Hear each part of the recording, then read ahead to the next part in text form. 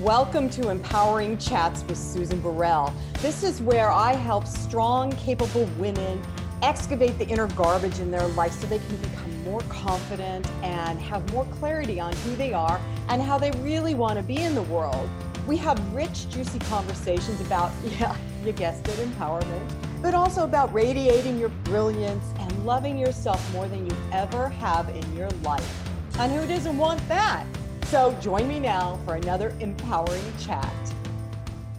And today, I always seem to start my shows with this, but I am just in gratitude for the guest that we're having on today because she's written a few books, but this particular one caught my attention and it speaks to my personal life journey.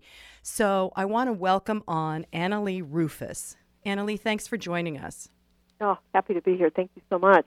So I want to tell everybody the name of your book because it totally arrested me. And I talked to my producer, Joyce, and said, we got to have her on the show. And the name of this current book is called Unworthy: How to Stop Hating Yourself. Everybody breathe. So the reason why, Annalee, this caught me is because I am one of those multiple, thousands or plus more people that I've had esteem issues most of my life. And I always thought it was me. I thought it was just me. I thought there was really something wrong with me. And this book that you've written comes from partly from your experience, from your research about this esteem issue that we seem to be having. I think it's in America, but it probably goes beyond borders. Yeah. I think it's just can happen to anyone who at any point in their life, after age 3, which is when the developmental psychologists tell us we first become self-aware, we first become individuated from others, we first become aware of the fact that we have done things and will do things, that we look different from others, and after age 3, someone or someone who has more power than we do, or we feel has more power than we do, can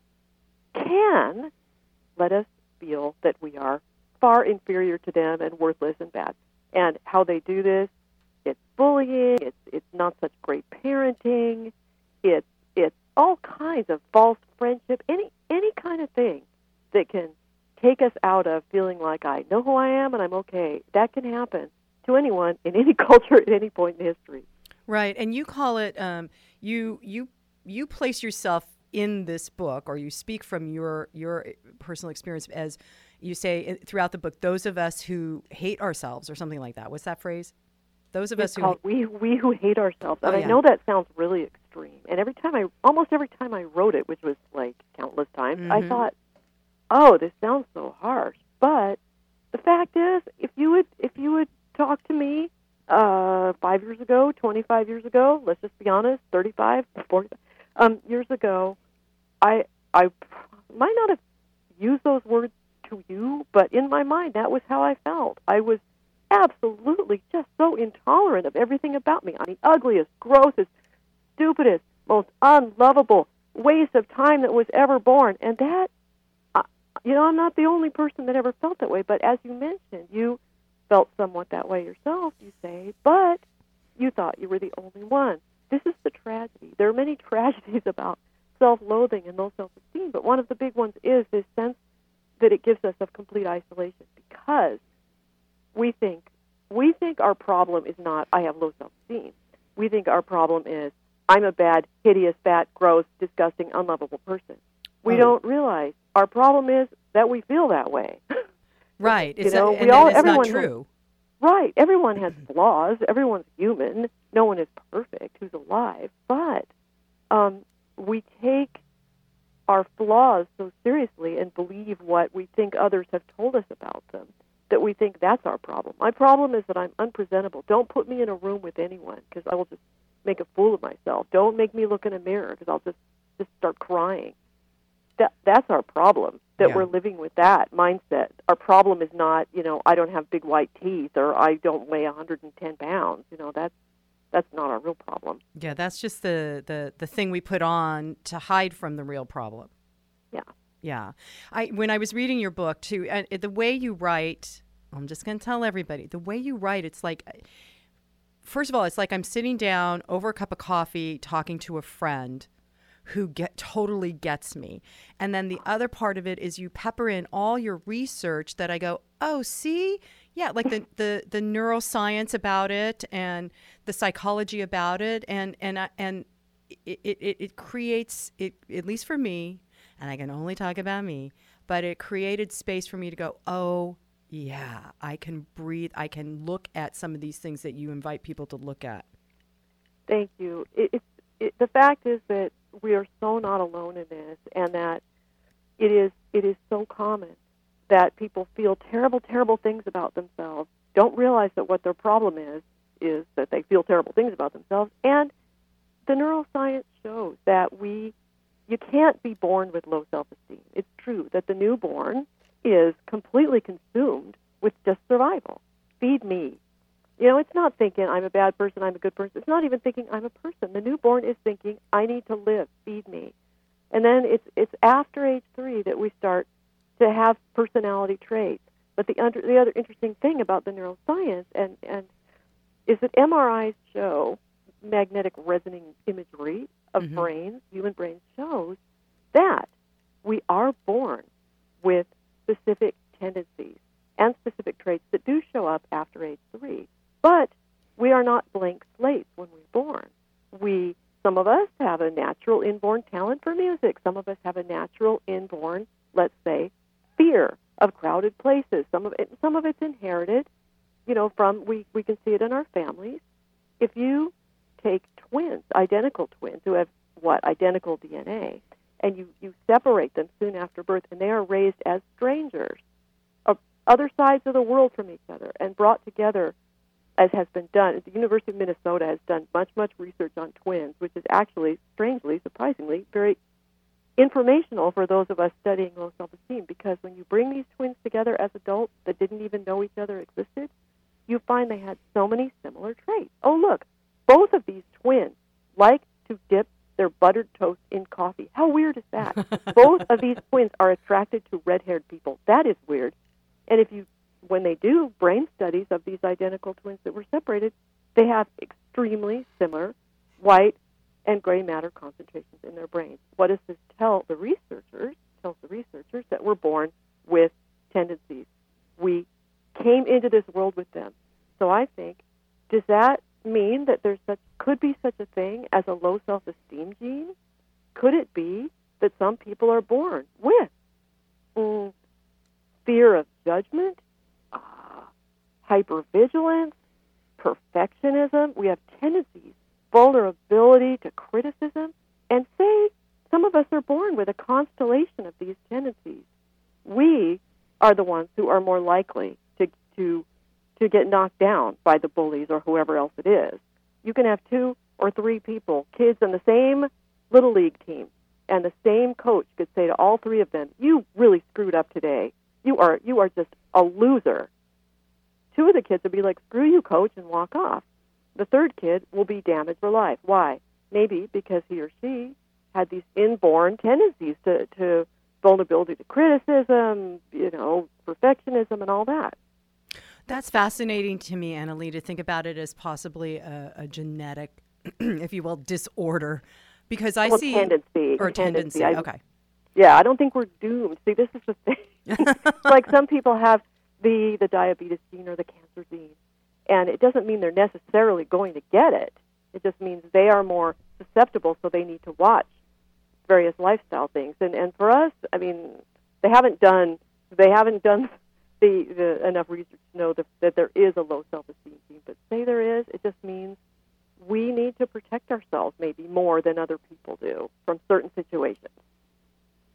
Oh, I agree totally with that. And now in my experience, in my personal experience, a lot, I can now track back. In your book, you talk about going back to reconnecting to a time before you hated yourself. And I can actually do that now. Just in the last couple of years, I just came out of a almost 30-year marriage, and not that the marriage is the thing that dinged my esteem. I walked in with that already, but now that I got that separation, I can track back and go, Oh, see, I'm not that, and I'm not that, and I'm not that, and I don't have to buy into that and beat myself up. And this idea of tracking back to the time before you hated yourself, which is, and identifying that as your true self, at least in my experience, has been really powerful, because then I'm able to look at the behaviorisms I have developed around esteem issues, and I become more at choice about it. Yeah, I'm really glad you mentioned that, because I see it as so poignant. This crucial time before, a lot of our low self-esteem behaviors, the habits that we develop once we have this low self-esteem, are based on what psychologists call the false self. There's the false self and the true self. The false self is like an act we put on, like we're playing a role in a play.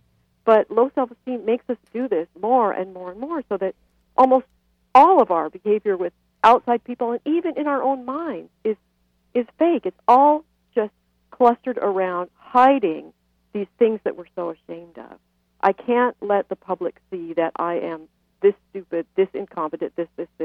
So we develop all these habits. We fake it. We apologize all the time. We creep around. Or we get straight A's even in things that we don't like to do. Because we're overcompensating for these huge flaws that we think we have. I have to try so hard. If you go back and back and back, like you said, to the true self, the time before, it's so peaceful. And who were you? And what did you like back then? I try to go back there. It's hard, because for me, I think I lost my self-esteem at about age 4. Yeah. And my parents were not bad people. They were good people, and they loved me, and they tried hard, and they were doing their best. But, like everyone, they were flawed people.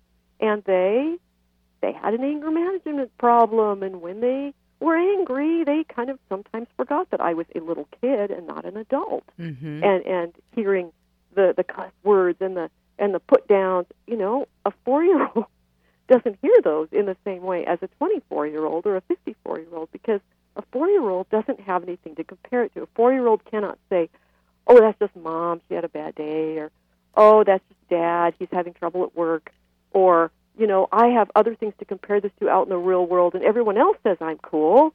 But a 4-year-old, all they know, pretty much, is what's happening at home. And all they hear is the authority figures who are their parents or other caregivers. So, that was my parents, and that was them, and they really did not mean any harm. But a lot of people who give other people low self-esteem didn't mean any harm. And that's even more conflicting for those of us who are their quote-unquote victims, who end up with the low self-esteem, because we're angry, but at the same time we feel sorry for them. So it's like, I can't just make it all better by saying, I hate my parents, they were terrible, they yelled at me.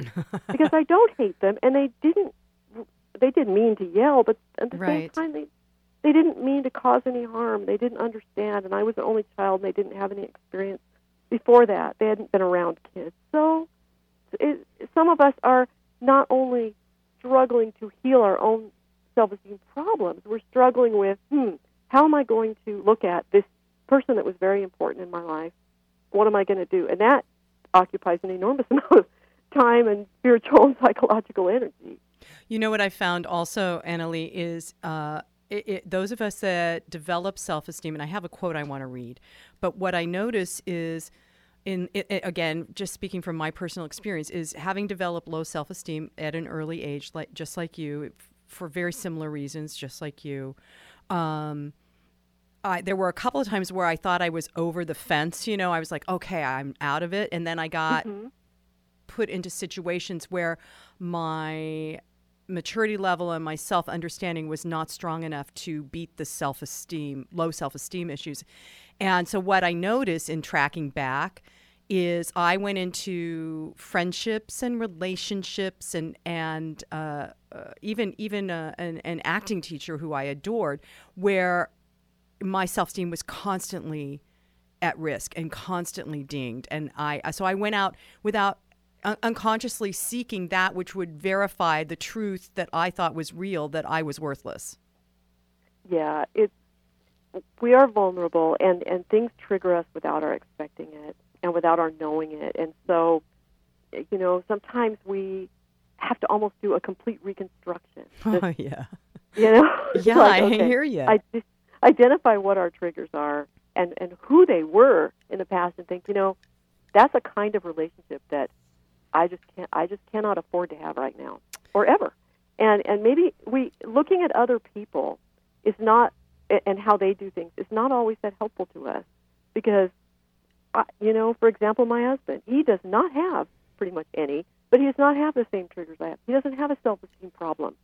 So he can get into argumentative relationships with people. He can get into power struggles with people. He can get manipulated by people. It's like water off a duck's back. He always returns to himself, his confident self, his happy self, his victorious feeling self. I am completely battered by even a loud voice. I'm so triggered by yelling. Yeah. It's ridiculous, because at my age, it's like you hear yelling. People are yelling. They're not usually yelling at me, because I avoid the kind of person who would, but it happens sometimes by accident. And I'm just, when someone yells at me or starts insulting me, I am absolutely paralyzed and frozen. Yeah. And I think a lot of us have that, and it's shameful. And then I think, I'm so childish. I'm not childish. I just have self-esteem issues. Well, and Give that's the myself a little loop. compassion around that. And that's the loop, isn't it? That and it's the caution we, those of us who have low self-esteem, most likely need to develop. Like you're saying, is what are my triggers, and being aware of that. I want to read a quote from your book, Annalee. And the book, again, for everybody, is Unworthy: How to Stop Hating Yourself. And in it, you say, once self-loathing becomes entrenched, it feels like identity. Its harsh words sound to us like our own native tongues. Its pain feels as natural, autonomic, and necessary as breathing. And once self-loathing feels normal, it's kind of an addiction. Once our grown-up brains have learned self-loathing, then unlearning self-loathing, breaking the addiction, requires serious commitment, work, and time. The slow recircuiting of how we actually think. So, and that has been my personal experience is wow, this is a loop I'm constantly finding myself in, and who's doing it to me, and uncovering that it's kind of me that's doing it to me sometimes, or most of the time. Unfortunately, yeah. Other people might have started it with us, and we just keep up their work, and that is such a bummer, because we're very, very good at it. Especially if we learn it young, when we don't have that much to counteract it, it is like learning the language we would learn when we were young, or any habits that we learned when we were young, and we just carry that out. We just keep repeating it and repeating it and repeating it, and we are the best at it, because who is in our heads all the time? Us. Yeah. Who are we listening to all the time? Us. When everyone else stops talking, when we're alone in a room, who are we with? Us. And if we've spent X number of years or decades saying, you screwed up, you shouldn't have done that, what are you going to do now? Oh, God, what are you going to blow? Oh, someone's mad at you. What have you done? Please, turn that off. Really hard to turn off your own head. And that's why some people say that meditation, whether in a spiritual context or not, is a great, great tool to help us deal with low self-esteem, because its goal is to stop the active thinking. It slows us down to just sit there and let the thoughts drift past like floating petals falling out of a tree, and just let them go past our inner eye, watch them, and not dwell on them. Okay, there was a thought. I felt some fear. Oh, now I'm feeling a little worry. And not cling to it, just let it go, like you would let the petals go past. And again, that takes practice. All of it. It takes years of practice.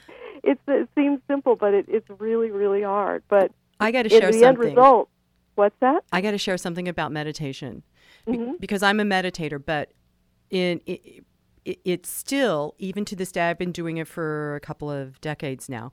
Even to this day, when I have stuff up, when I've got issues, the last thing I want to do is get my butt in a chair.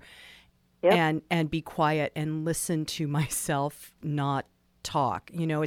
It become, and that's my default. I go back to if I go into that meditation, area in my brain, I'm going to find the ugly that's lurching in the corner, waiting for me to come in and calm down so it can antagonize me again. It's interesting how that keeps resurfacing.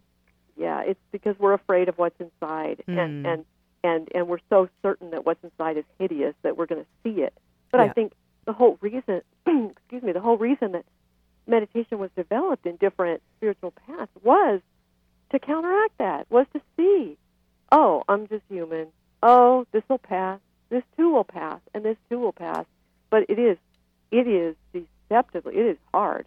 And to make something a practice that you do day after day is hard. But while I was researching this book, I interviewed experts who teach meditation and have gotten really far with it, and they say science proves that it really can change the quote unquote shape of your brain, of the neurocircuiting of your brain. It can, let's say, decrease the superactive parts. It can slow things down, that when you do get triggered, it slows down your automatic reaction so that you, over time, once you get into the habit of meditation, which I agree is very difficult, your reactiveness to, oh, someone just yelled at me, oh, I just made a mistake, you'll get that extra 10 seconds to count down, which when you haven't been practicing meditation, it's over. It's like that's yelled at, non-existence. Die.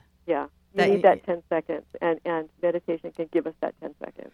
So let's talk about, in your book, you have, you say there's common personality traits. I found this very interesting, this particular part of your book. You came up with 12 common personality traits. Okay, so I took the internal test. Yeah, I got some of them. Some of them I don't have. And actually, Yahoo, some of them I've kind of erased. Yippee-doo. Yay! So can we go through those? Because I think that's important for people to hear, some of the common personality traits. Because while you may be listening, you may think, well, I'm just fine with my self-esteem. Something here might begin to give you a glimmer of perhaps it's something to think about or consider.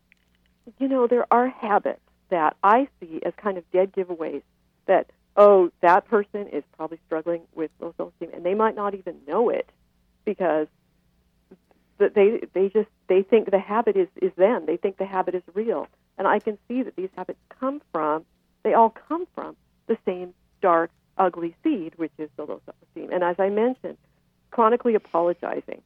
Everything that you do, I'm sorry. I always think of the kind of cartoonish, which I did actually draw a cartoon of, version is, if I bump into you and spill my coffee on you and stain your clothes and knock your books out of your hand, I'll say, I'm sorry. And if you bump into me and spill your coffee on me and stain my clothes and knock my books out of my hand, I will also say, I'm sorry. So it's like, that, why are we doing that? Why do we do that? We're so ashamed of ourselves that we will apologize when we haven't done anything wrong. That is a huge one to me, and I see that so commonly. It makes me so sad. And I think the other biggest one is that we have trouble making choices. From a little thing, a seemingly little thing, like I can't choose a menu item or an ice cream flavor, to a bigger thing, like where are we going to go on vacation? What are we going to name the baby? Becoming paralyzed by choice, I see that as, how does that relate to self-esteem? Easy. We think we're so sure that we're going to regret our choice or that it's going to make someone mad at us. Better not to make a choice. Let someone else choose. That's one reason that I think people with low self-esteem are, quote-unquote, easy to get along with, because we can be very, very passive. It's like, you decide, honey. Oh, they love that. I don't care. Where do you want to go for dinner? I don't care. You choose. Really? Yep. My husband gets a little bit irritated with the passivity sometimes, and he knows I'm trying to just fob off the decision-making on him. But, there's many a time when I think he's been grateful. It's like, oh, yeah, you want me to decide? Okay. Other of these traits is I say we lie, and that seems really harsh.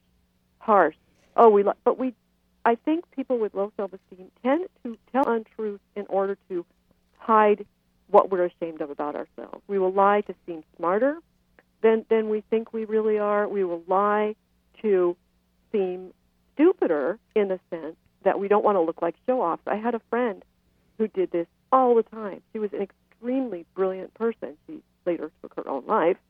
But she was an extremely brilliant person who would, I would say, play dumb. And I would say, stop doing that. You don't need to play dumb. You don't need to pretend that you know nothing about Russian literature when you've read all of it, just because you don't want to look like a show-off. And she would just say, I'm sorry, I'm not playing dumb. But she was. She was lying there, too.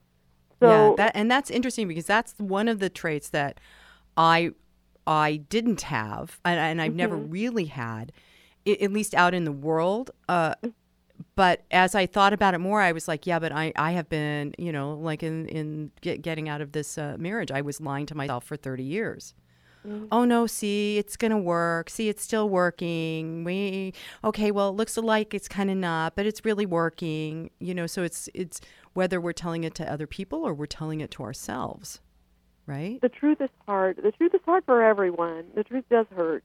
But those of us with low self-esteem we kind of have an extra layer of it where we are lying to ourselves and to others, and it just makes us, at the end of the day, you have not had a true moment, inside or out, and that is exhausting, daunting, creates this huge empty core. It's just the saddest thing. That's one of the tragedies of low self-esteem, is that you get meaningless day after meaningless day because of all this lying that you really cannot help but do, even to yourself. And that's why I think it's so important to find some way of healing. Another habit is, I call it, we ruin our own fun. Oh, boy, that's been mine, I got to say. That's a one for me. Yeah. It's like we're about to have the great, we're at the party, we're meeting the person that we're falling in love with, we're having a laugh, and something happens. I'm suddenly scared. Oh, what was that? What was that pain? I have cancer. What was that laugh that person made? They're not having fun. They're laughing at me. Something has to come in and puncture the fun because to put it simply, we just believe we don't deserve the fun and that we are going to be punished. We are so certain that punishment awaits us and that we deserve it. Annalee, I want to read another quote from your book on this one about ruining our own fun, because this is what hooked me as I was reading it. In it, you said, we believe that whatever feels at first like joy is not, or is, but will not last, or should not last. We feel so sure of this that we will undermine our own inklings of joy, blunting the pain we think awaits. This way we beat pain to the punch. I can't even tell you how many times I've done that. Oh. It's kind of, yeah, and I'm not doing it anymore. I'm choosing not to. Everybody, good. We can make a different choice, yeah?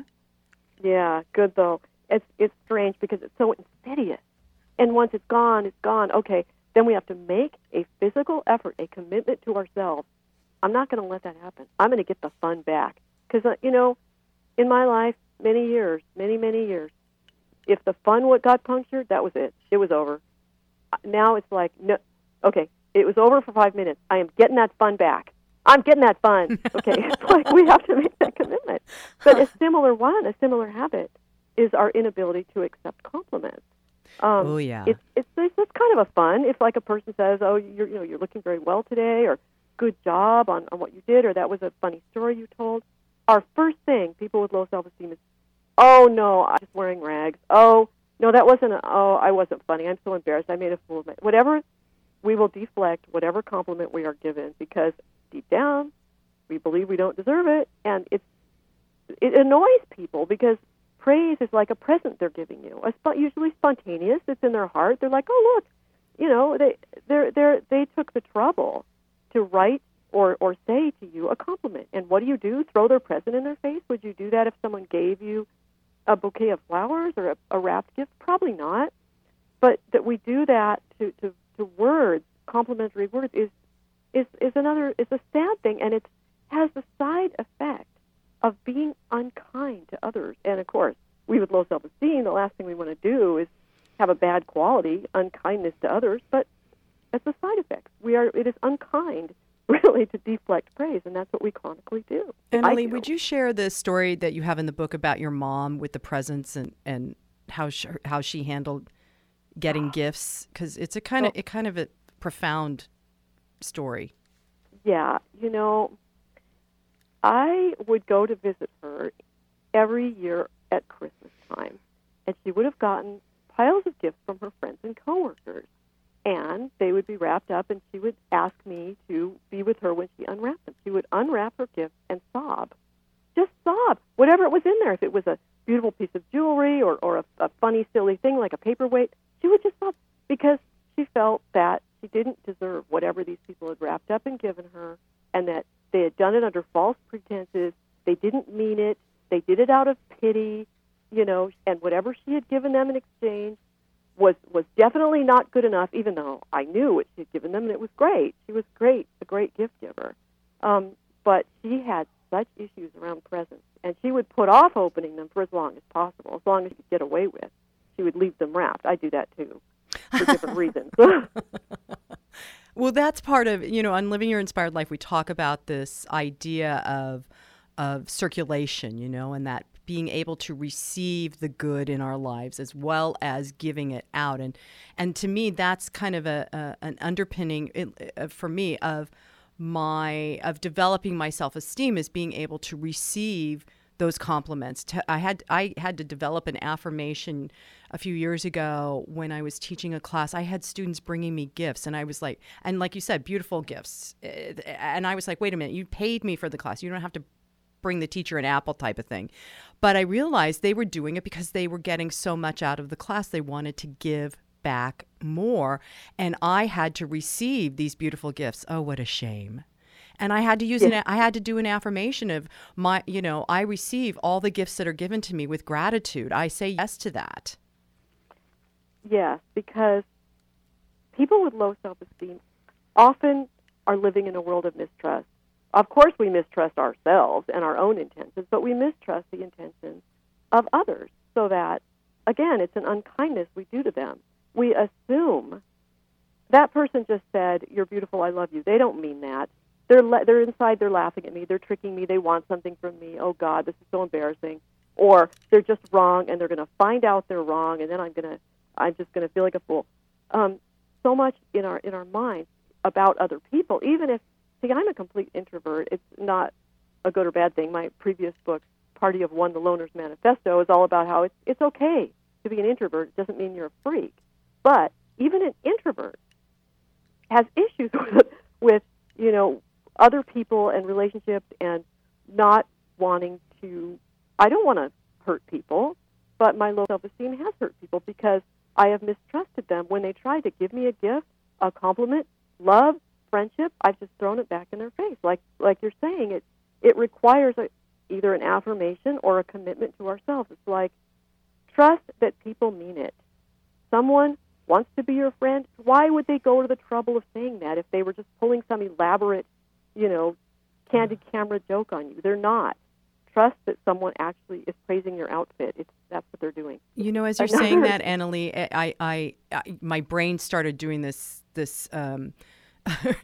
I just saw it started spinning, because so often in our lives, and in my life, I guess, when people would say things like that, okay, I really want to be your friend, and then it's like what you were saying earlier. You've got to trust. In essence, you got to trust the universe, that the universe is affirming to you the good that you already are, in spite of what we think about it with our esteem. And that's a challenge for a lot of people, I think. It is. In a spiritual way, in the emotional way, and just in a physical way, that a good thing can legitimately come to us. Maybe I am not the worst person in the world. So-and-so is willing to spend their time with me. So-and-so is willing to work with me, say a good thing to me. You got to trust that so-and-so is not an evil person or a stupid person. Even in that small way, that's important. But also related to people, another one of these habits is the inability to say no. I have a very hard time saying no, because I don't want to, quote unquote, make people mad at me. I don't want to make them not like me. I don't want to make them disappointed. Even the complete introvert that I am, I have these issues where someone asks me to do a work task I don't want to do that someone else could do better. Someone asks me to go somewhere when I really just I don't want to go to the house. I don't want to. I will say yes to them. I will say yes to them regardless of how I don't want to say yes to them. And we need to work on the boundaries, and again, trust that we can say no and maintain the relationship if we want to. Everything is not hanging on this thin pendulum of punishment. That if I say no, this happened to me just today. That if I say no, that's it. It's over. We can't go on living that way. No, and that's part of what you talk about in your book, Unworthy: How to Stop Hating Yourself. I couldn't help but think, now I've read your book and I know that you've got some examples about guys going through low self-esteem, but everything we've been talking about of, we apologize too much, we have a hard time choosing, we ruin our own fun, we don't, we deflect praise, we can't say no. These all sound like traits that are really particular to women. I mean, all the women I know, everybody's got that going on. I know it sounds that way, but it's not true. And some of these things that you just cited, I mostly identified with males that I've known. The apologizing thing, I first noticed it, even though I do it myself. It wasn't my own chronic apologizing that made me think of putting that note in the book. It was someone I knew, a man I knew, who was constantly in every email apologizing for the previous email. And I thought, what is it with you? But then I realized I know what it is with you. In this particular case, was someone who had a very traumatic childhood and had extremely low self-esteem. But it was like everything he wrote or said, he would brood about it later and then apologize for. Oh, yeah. So, I think that men might experience it differently because our culture puts them in different roles and asks different things of them. So some of these things might be more visible in women and some might be more visible in men. But, unfortunately, it is not gender specific. Okay, that's good to know, I guess, so that ladies, we get to be in the boat with our brothers, surfing this unknown. Yeah, I think because men are in our culture expected to be the strong ones, quote unquote, and when they are maybe traumatized in youth, abused in youth, bullied in youth, then they have power issues. Oh, I'm a weakling. I'm a weakling. I'm a weakling. I couldn't fight with this person. I couldn't get the better of this person that abused me. That haunts them in a culture that expects them to be strong. So they have their own special things. Yeah, you're opening my heart to compassion for the guys out there.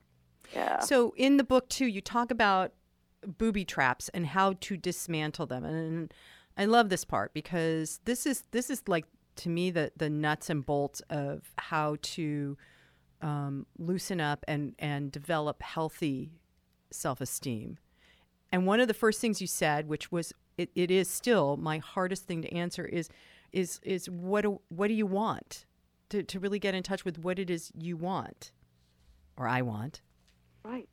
I call this little mini disorder wantorexia because I think part of the whole mechanism that deprives us of our self-esteem is people often telling us, you don't want that, you don't want that, you don't want that. It takes away our power, it takes away our self-awareness, and it takes away a lot of our pleasure. Because if you like something when you're a kid, say you're a little boy that likes playing with dolls, say you're a little girl that likes playing with trucks, or just say you're a person of any age that likes X, Y, Z, studying rocks, speaking foreign languages, sleeping in the middle of the day, and someone tells you cannot do that. That's not okay, that's not the real you, that's not accepted in our community, whatever. That cuts you off from your desires, from your wants, and that cuts you off from even the feeling of desire and want. I don't want anything. Wanting nothing is, we think, in our low self-esteem mind, it short-circuits getting yelled at. I don't want anything, so no one can be mad at me when I'm disappointed, prejudiced. No one can attack me if I want nothing. Then I can't be denied my thing that I want because I didn't want anything in the first place. This is a huge lie that we tell ourselves often for our whole lives because it's quote-unquote easier to want nothing than to want something and not get it for whatever reason. Oh, my God. That just feels subterranean in consciousness to me because, at least in my consciousness, because I so appreciate you saying that because I did not, until you just said it, realize that's what was making it so hard for me to say, this is what I want. This is, people say, I know I have friends that have been saying to me, so what will make you happy? I'm like, I have no clue.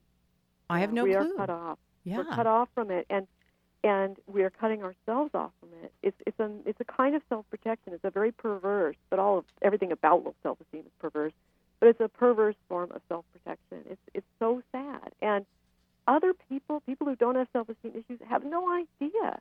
It's like the easiest thing in the world to them is, what do you want? And then we see little kids, what do you want? They're all, I want it. It's like everybody knows what they want except us. Why is this so difficult? And we're not faking it. I mean, I get this from Mr. Husband and others. It's like, come on, just say it. It's like, I would if I could. I don't know the answer. Right. But, and in the book I say, well, how to dismantle this booby trap. With all my little booby traps, I try to think of strategies that can help us out. And this one, imagine that you, the person with low self-esteem, were spending the day with your ideal, wonderful, special benefactor, fairy princess, big brother, big sister, and that person took you to the big magical Toys R Us in the sky and said, pick something. We are not leaving this place until you pick something. And you're like, well, you pick it for me. Nope. We are not leaving until you pick something. Anything. See, the thing about low self-esteem and all these strategies is start small. Big things are overwhelming to us. That's why big compliments are overwhelming to us. If you have to live with someone who has low self-esteem, if you tell them, you're a beautiful queen, you're the greatest, they're not going to believe you. They're Never. Be upset. Never in 100 years. You can dress me up in that fairy princess outfit, I'm not going to believe it. No. They'll be angry at you. But if you say to that person, you have a good sense of color, or, hey, I like that word that you use. They can handle the little things, most of them can handle the little things bit by bit by bit, and they add up to the big things. So same with this. It's like, what's a tiny thing that I would desire? I'm not asking you to pick a new career or a life goal. It's like, what do you want to do in the next hour? A tiny thing. So that's how we can kind of heal the wantorexia, is in these little hourly, minutely ways. Okay, we're not leaving the store. Just pick, and you can pick something random and trivial. Whipped cream. Something, a shirt with buttons. I mean, it is hard. We're laughing, but it's actually hard. Yeah. So, what are some other booby traps that are that sabotage our self-esteem? Regret is a huge one, and it's been a huge debilitating one for me, because when you have low self-esteem, you live you're looking in the rearview mirror all the time. It's like, I screwed up then, I screwed up then, I screwed up then, and that's why I'm in the situation I'm in right now, and whatever I do now, I'm going to regret, and it's very hard to turn away from the rearview mirror. Very, very hard. Regret is itself, it's like a sticky ball that gets us forever. How to look forward? How to look forward? The greatest geniuses and spiritual masters of all time have worked on that, trying to figure out, and that's why the great Greek myth about Orpheus and his partner Eurydice is that he was, I'm going to get this completely wrong, she was taken down into the underworld into Hades, and he was told that he could go in and rescue her, but the one thing he could not do was look back, and if he looked back while bringing her out, then she would be snatched away again, and he succeeds until the last minute, and then he looks back. There's a reason that these stories have such deep resonance with people, is that regret is so addictive and so tempting. We have to start visualizing letting go. Yeah, okay, maybe you did screw up at age 12. It is gone. Let it go. All these things, just imagine them as a ball that you're just throwing over a cliff, and you're turning around and walking away. I see it. I tell myself often when I start those regret thoughts at 3 a.m. that keep me up for hours, I begin to tell myself now, just drop it, like a dog with a bone. Drop it. Yeah. Just drop it right now. Yeah. I think there's something in Buddhism which is drop the rock. This is heavy. I'm going to drop this. I'm going to walk away. Yay, I feel better. You can't. The past is the past, and you really can't fix it.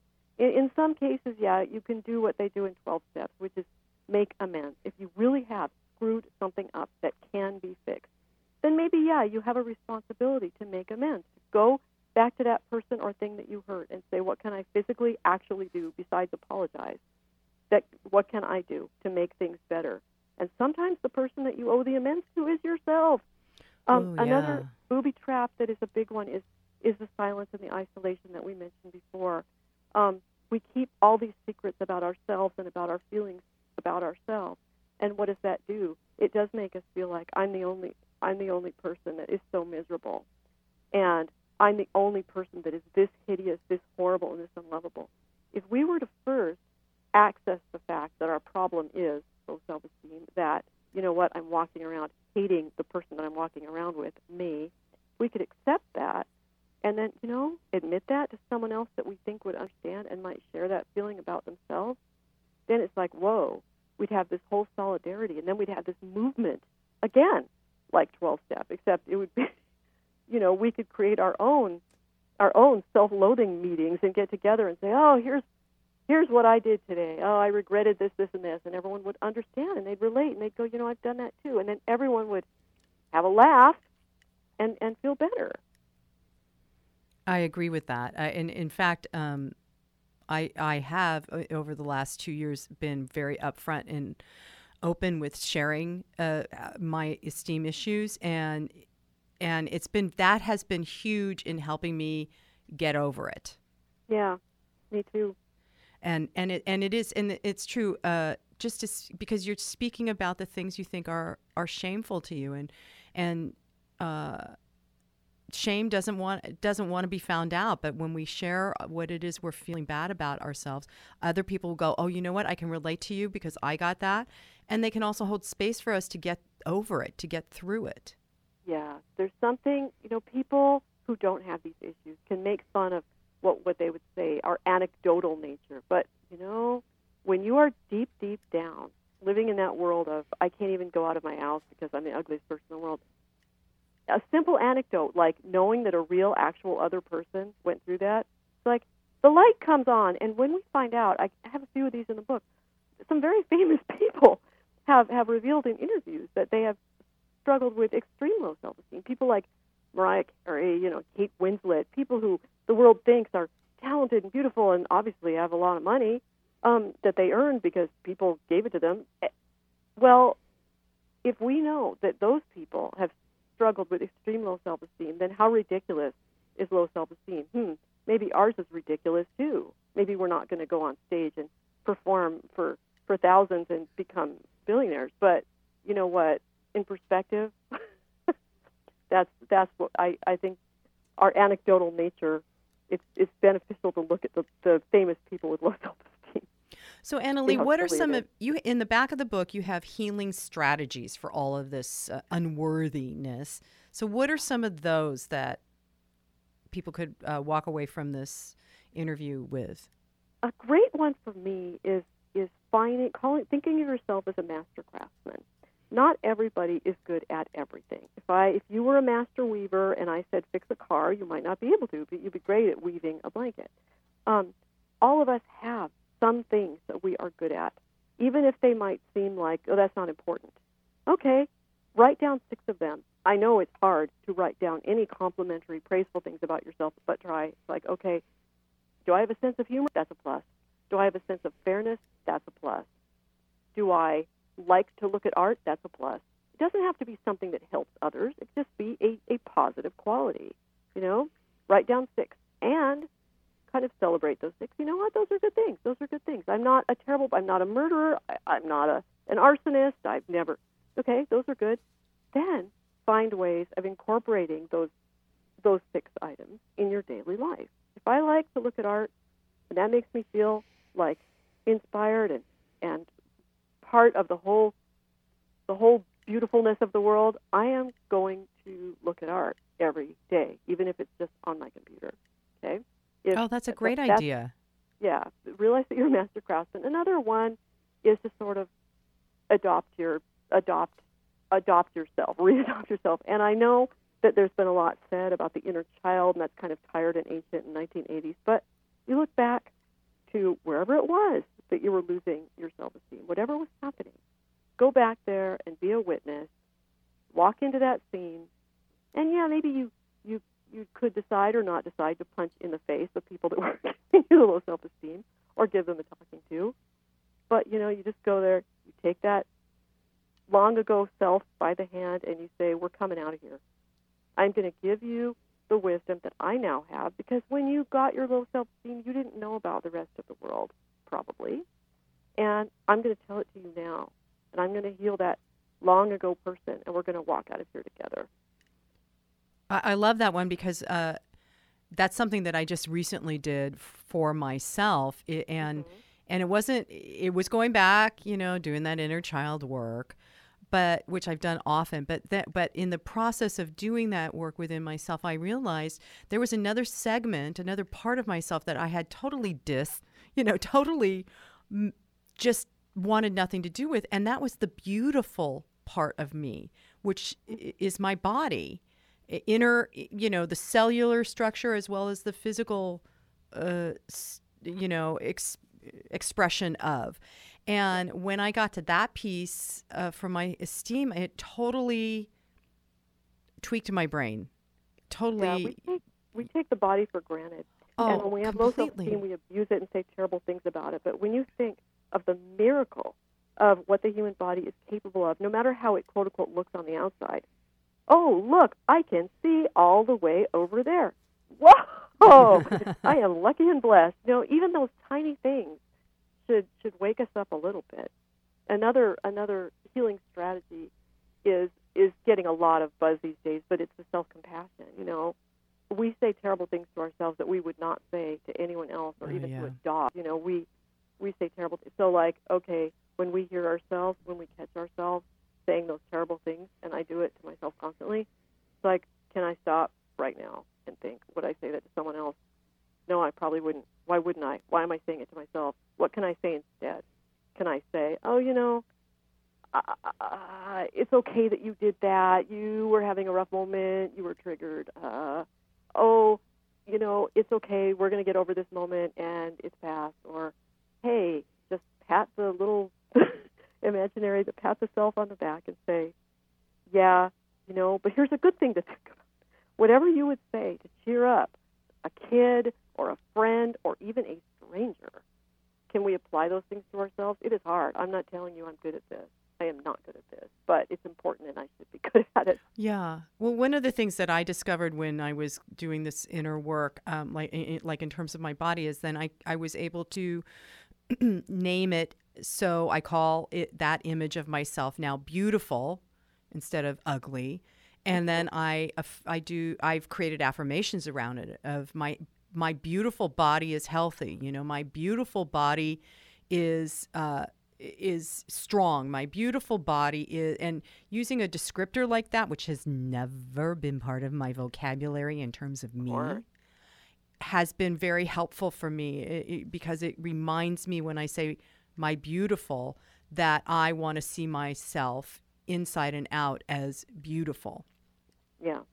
So Annalee, it's a hard word. That is a hard word, and I think it's very courageous of you to have adopted it.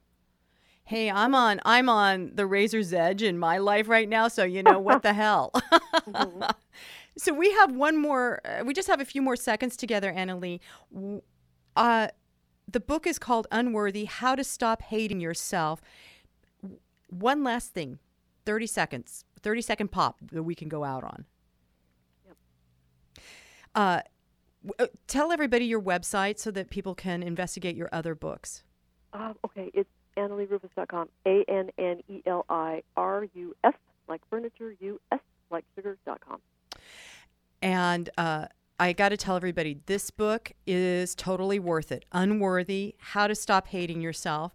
Annalee, thank you for dancing the dance and doing the conversation with me today. You are a gift and a blessing. Yes, I'm saying that. You can accept it. I know you can now. And I'm just going to end with, and so it is, namaste.